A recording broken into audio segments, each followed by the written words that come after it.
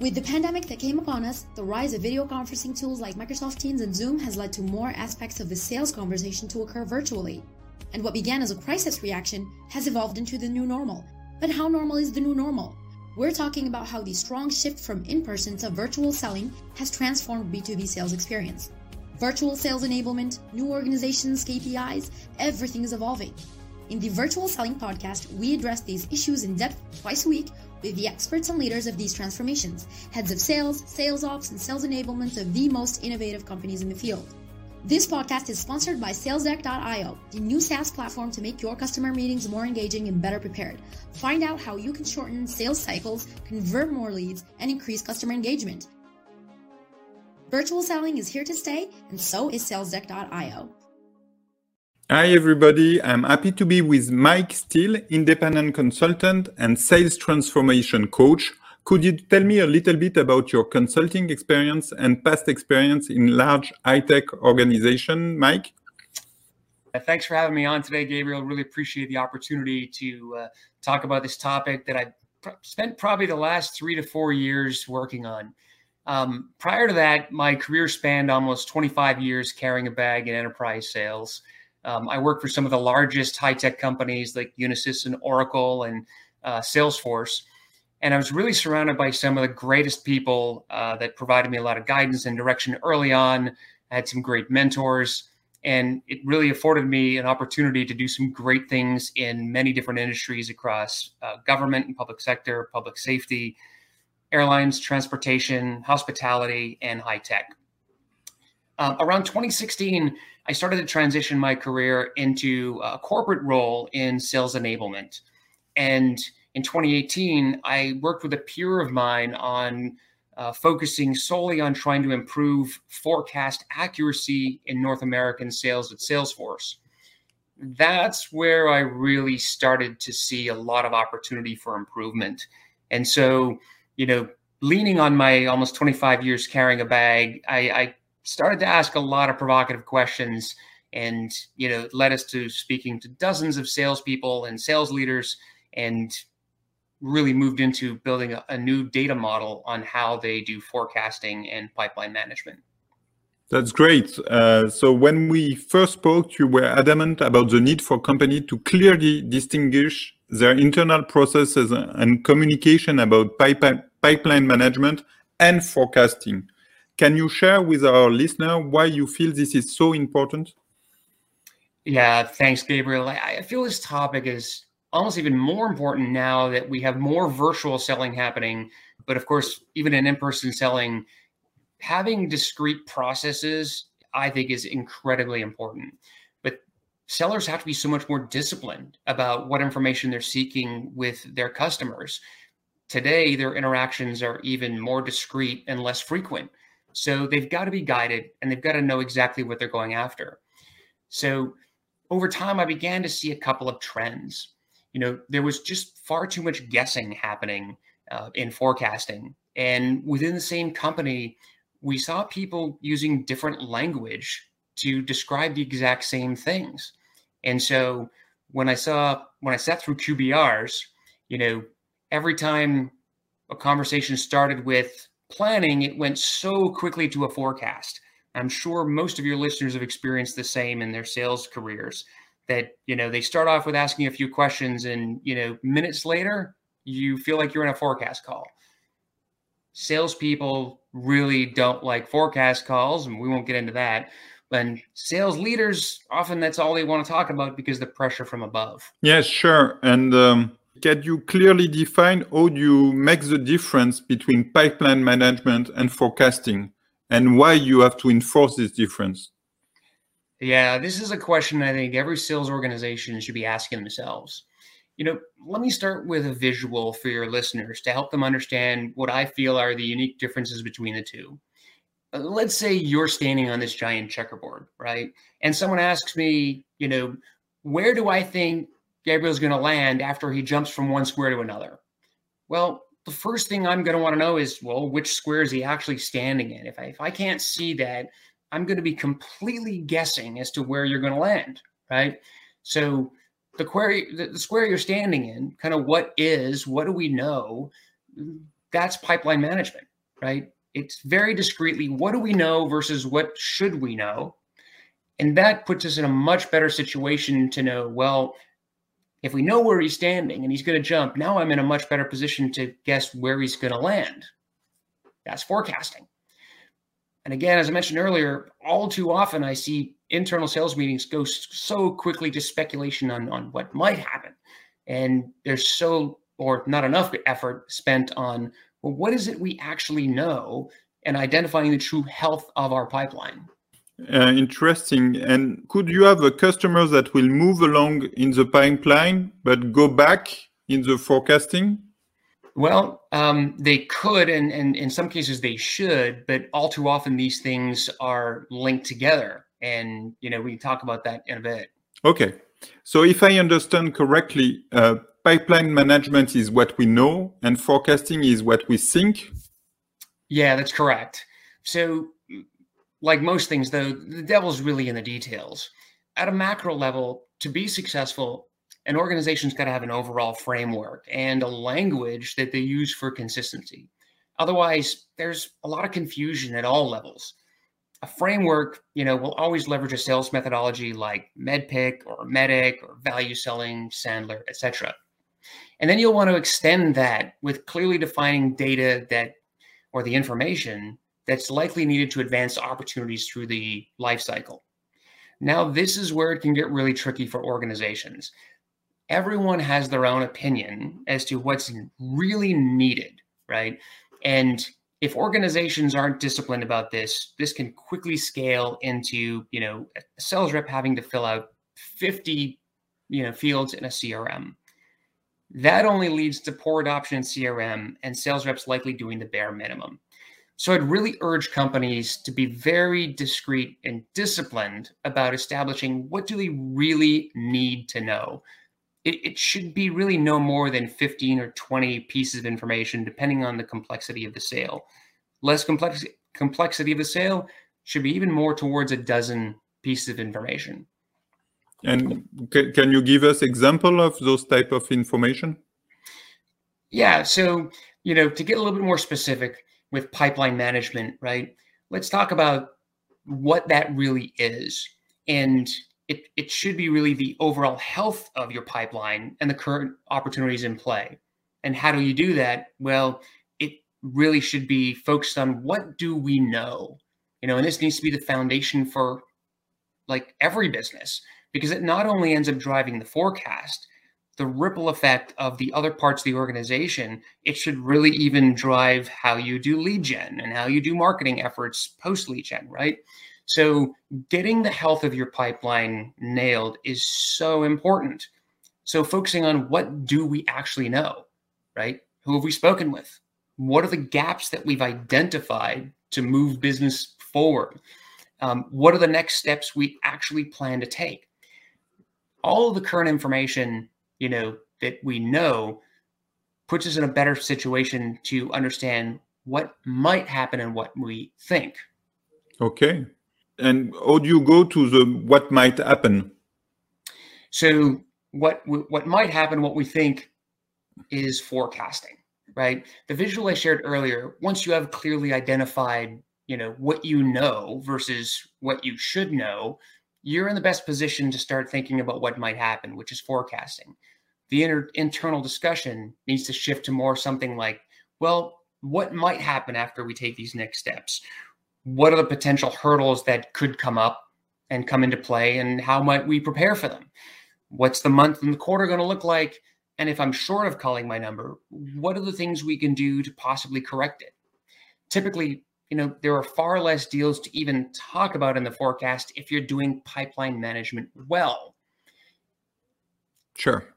And so how could you improve forecast accuracy? This is more clear now, but once we have that in mind, how might companies improve forecast accuracy?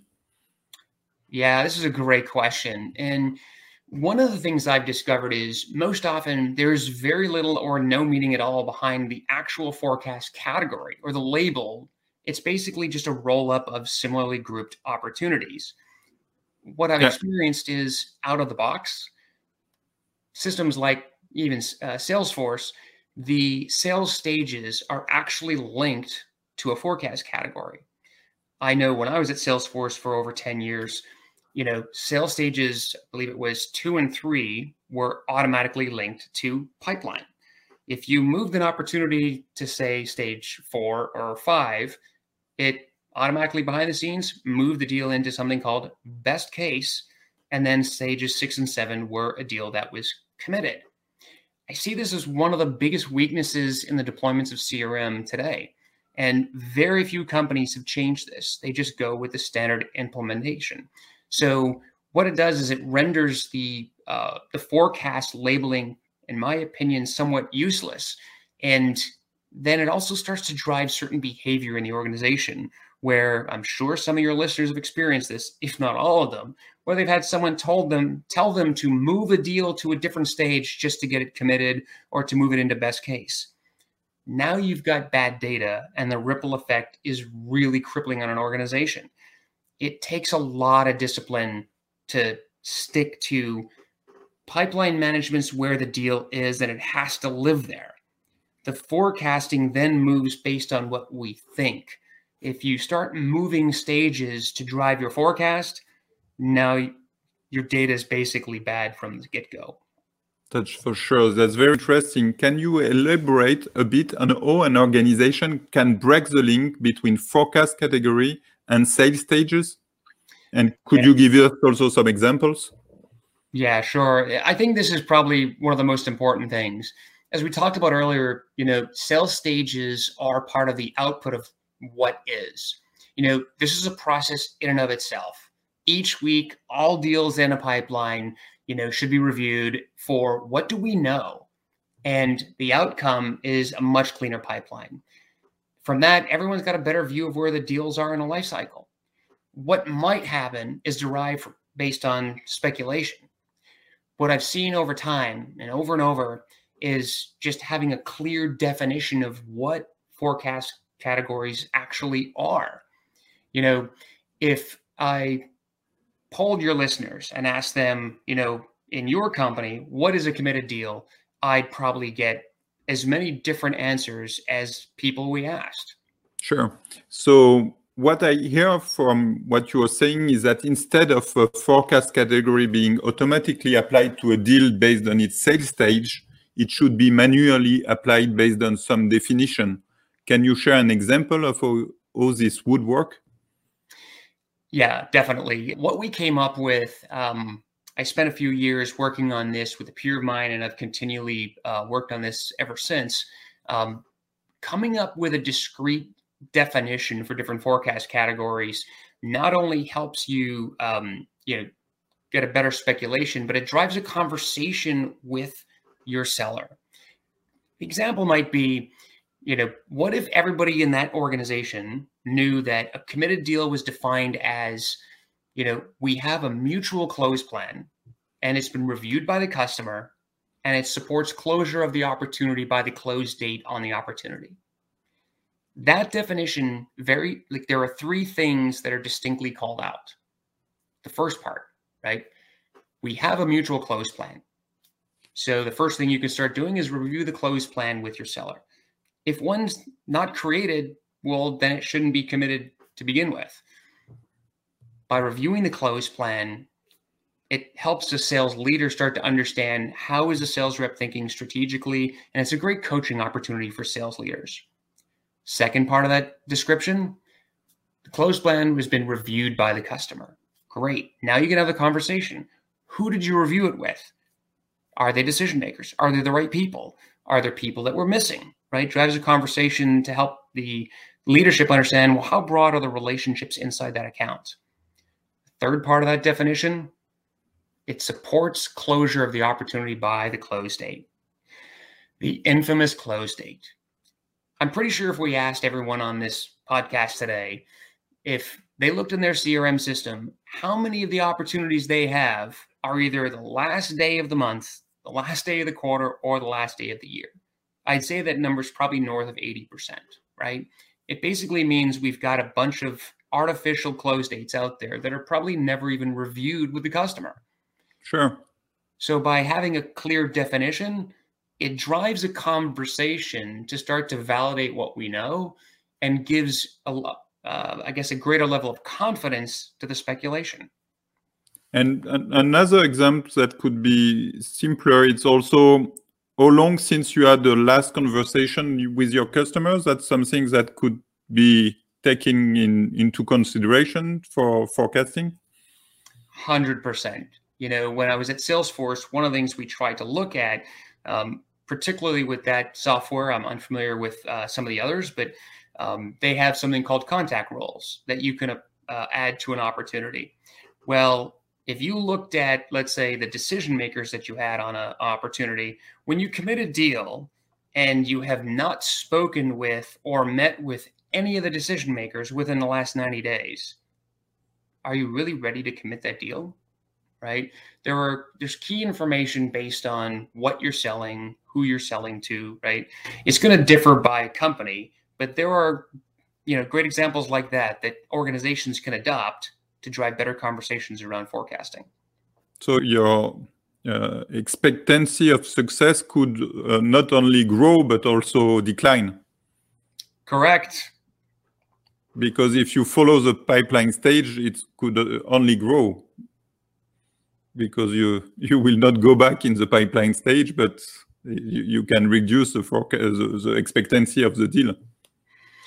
It's something I saw when I've been consulting with a few companies in the last several years, and I see it over and over. There seems to be this reluctance to know the truth. And so you see a lot of gaming of the sales stages, which automatically influence forecasts just to reach a number. Whereas if we really knew the health of the business where it is, wouldn't that put us in a better situation to then bring the right resources to move deals forward, right? We just see this kind of gamesmanship of the forecast. And when you start gaming data, we all know everyone else that's trying to look at the data for things like, lead gen, as mentioned earlier, marketing efforts, resource utilization, like resource hiring, they're all looking at that data to try to drive their business, their parts of the business and their contribution and support of sales. But sales is moving the data all over the place. So you'd end up with a lot of really bad data. Great. And to wrap up the discussion, can you share with our listener 2 tips or some tips related to pipeline management and forecasting to conclude? Sure. These are 2 really complex topics. I could probably give you at least 10. I think one of the more important ones would be, implementing the discipline to have 2 very distinct discussions or processes, right? If you're forecasting on a weekly basis, it means you've got to have 2 different distinct calls or meetings. One that does nothing but validate the health of the pipeline for pipeline management. Go through the process of what do we know and stay in the mindset of what do we know versus what should we know, right? Stay away from what we think. It's a completely different conversation. And I don't feel you can have that in the same conversation. So by separating those 2, you can improve accuracy of information. The second thing, this is something I've seen change over the years. And it goes around the conversation of making your number. It wasn't this way when I started my sales career, and I don't know exactly when it changed, but it seems to be more and more today. The conversation from sales leader seems to start out with, how are you going to make their number? And I feel there's a little bit of a, they want to have a positive view. And so let's start with, how are you going to make your number versus are you going to make your number? But the problem I see with that is if you start the conversation with how are you going to make your number, there's an implied assumption that you're going to make it. Once a sales leader in a room says, all right, Mike, how are you going to make your number? You start to get nervous and you don't want to say, well, I'm not, right? So you start, potentially making stuff up or, you're kind of BSing your way through it. And I'm sure a lot of people that are listening to this have experienced that. Sales leaders need to really start the conversation with, are you going to make your number? And they need to be okay with a sales rep saying that they may not. If a sales rep feels they're not going to make it, they're probably not going to make it. The earlier a leader can hear that, then you can start to work with the sales rep on how do we help them correct it. It puts you in a better position to help your salespeople versus, again, coming in with, how are you going to do it? And then they start making things up, and it puts people in a very uncomfortable situation. Yes, clear. You don't have to mess up with data. That's, I think, the principal information of this podcast. Data need to be true, and you have to be true with your data.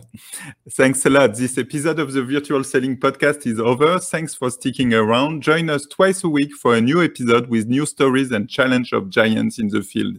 If you enjoyed today's episode, we are always listening for your feedback. Share the show and subscribe on your favorite podcast platform so you don't miss any episode. This episode was brought to you by salesdeck.io, the virtual selling platform that increases your sales team efficiency and sales readiness, enables remote management, and vamps sales operational excellence. Book your salesdeck.io demo today to discover how you can close more deals with engaging and better prepped customer meetings. Thanks a lot. It was a pleasure. It was really interesting. Thank you. Thanks, Gabriel.